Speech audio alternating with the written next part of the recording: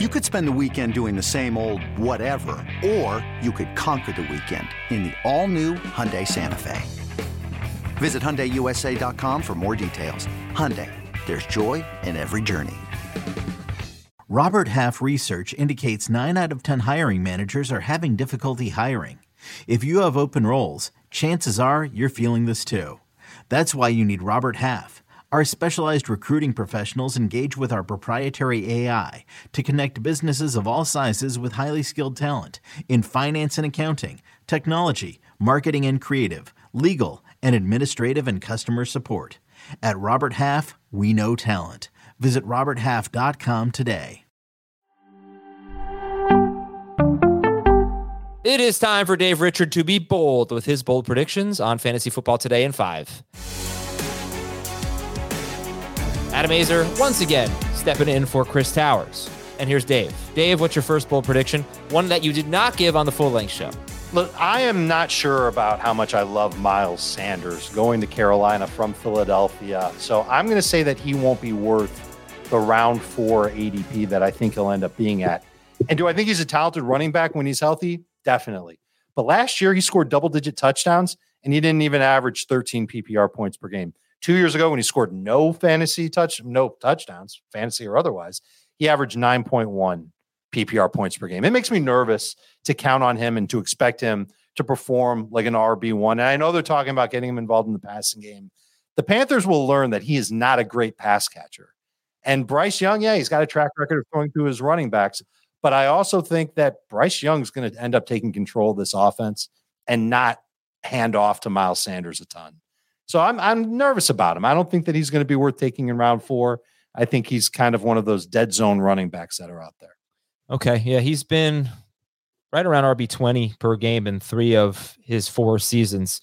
All right. But give me like a little bit bolder. Like he'll be outside the top 30 among running backs. Yeah.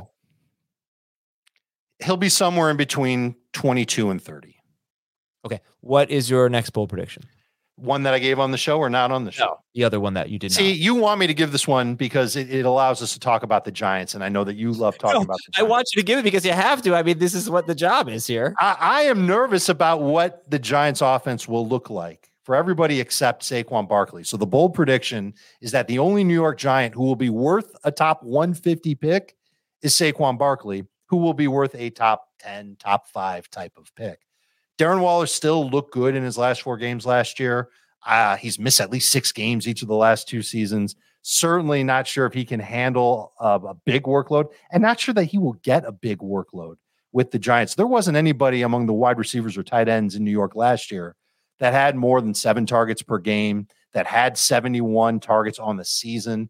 I just think that this is an offense that wants to spread the ball around, and the moves that they've made this offseason suggest that that's exactly what they're going to do. So you better hope if you draft Darren Waller that he catches a ton of touchdowns and that he's available to do it, because he's going to fall short otherwise. I don't think he'll get the targets to get there, and I don't know if he's going to be on the field enough to come through as a top 5 or 6 type of fantasy tight end. As for all the other wide receivers and for Daniel Jones, I think we can do better within the first 12 or so rounds of a draft. This is assuming a 1-quarterback league, by the way. Obviously, you're going to take Daniel Jones sooner in a super flex or a 2 QB league. I'm just worried about the state of the offense. And I think that it's going to be Saquon Barkley getting a lot of work just as he did last year. And then everything else kind of falls flat. Okay. Give me a bold prediction that we did talk about earlier today and, be nice to the Giants. I'll be nice to the Giants, but not so nice to the Packers. I'm predicting a downturn for Aaron Jones. He will not average 13 PPR points per game, but Cam Akers will. Alexander Mattison, especially now that Dalvin Cook no longer on the Vikings, he certainly will. And Jahmyr Gibbs will too. I think this is a case of Aaron Jones seeing an offense that's changing, quarterback that's obviously changing. He was less efficient running RPO than he was traditional running last year. Still good at it, but just not as efficient. He loses carries inside the 10 to A.J. Dillon. That hurts his touchdown production. I think that you'll see Aaron Jones, who's going to be 29 years old this season, not catch as many passes. They really like their young receivers in Green Bay. And I don't think he'll be quite as prolific running the football as he's been in the past. All right, Dave. Oh, you know what? We have time for one more. And you know what? We were going to talk about Ramondre Stevenson, but you removed him from the bold predictions. Do you have a one for Stevenson or no?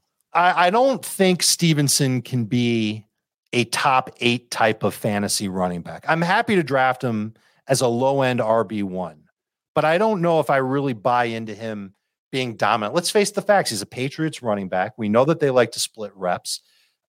Two guys that used to be close to the running back room in New England are both talking up Ty Montgomery. That's a lot different than a reporter saying it or one of us saying it. Those are guys who know the situation. And I think the offense is going to change a little bit with Bill O'Brien there. So Ramondre, lead back, no questions asked. He'll do that. Can he get you around 15, 16 PPR points per game? I'm a little nervous about that. I think he'll get close to that. Not ready to say that he'll fall completely out of the top 12 at running back. I think he'll finish inside it, but I don't think he'll be as dominant as some people are making him out to be. All right, I put Dave on the spot there. He didn't really have a bold prediction on Stevenson, but I wanted to talk about him anyway because he's a pretty polarizing player. We're gonna call it a day for now and talk about my bold predictions tomorrow on Fantasy Football Today in 5. Have a good one. Hello everyone, it's Micah Richards here. You might have seen me on CBS working on their Champions League coverage over the last couple of years. I wanted to tell you about an exciting new podcast that I've been working on. It's called The Rest is Football. It's me, alongside Gary Lineker and Alan Shearer, two absolute legends of the game. The show combines topical debate from the world of soccer along with outrageous tales from our careers. And I mean, outrageous. Just search The Rest is Football wherever you get your podcasts. All the best from Big Meats.